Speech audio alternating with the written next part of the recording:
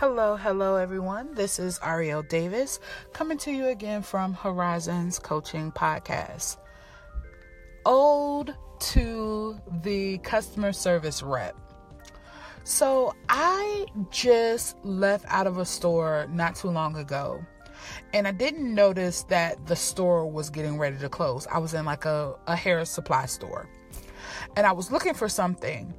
And I couldn't find it nor remember exactly what I was looking for. So I was kind of in there just winging it. And so one of the associates was still at the register. And then there was one walking the floor.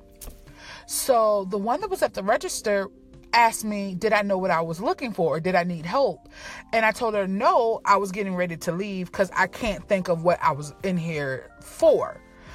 And then the other one that was on the floor is like, well, you need to figure out what you're looking for because we're getting ready to close in 2 minutes. So I said, oh, you don't have to worry about it. I'm leaving right now. I don't need you to help me find anything. It's safe to say that I probably won't go back to that store. So what we need to understand, especially if we're doing anything in customer service, that means whether you're on the phones, whether you are working in a hair supply store, whether you work at a fast food restaurant, grocery store, wherever, your job is to be approachable for the customer. Not for you to be upset that someone decided to come into the store and you were getting ready to close. Also, if you have an attitude about anything, whether it's coworkers that's getting on your nerves, the fact that you asked to be off that particular day and you were denied, whatever, it should never be shown outright for the customer to see it. The customer didn't ask you to work there. You chose to. And as a professional and as a customer service representative, your job is to always service the customer. Not saying that the customer is always right, but when you know that you are not right, meaning you may have an attitude about being at work, it is not the job of the customer to make you feel good about your job. It's for you to make the customer feel good about spending their money.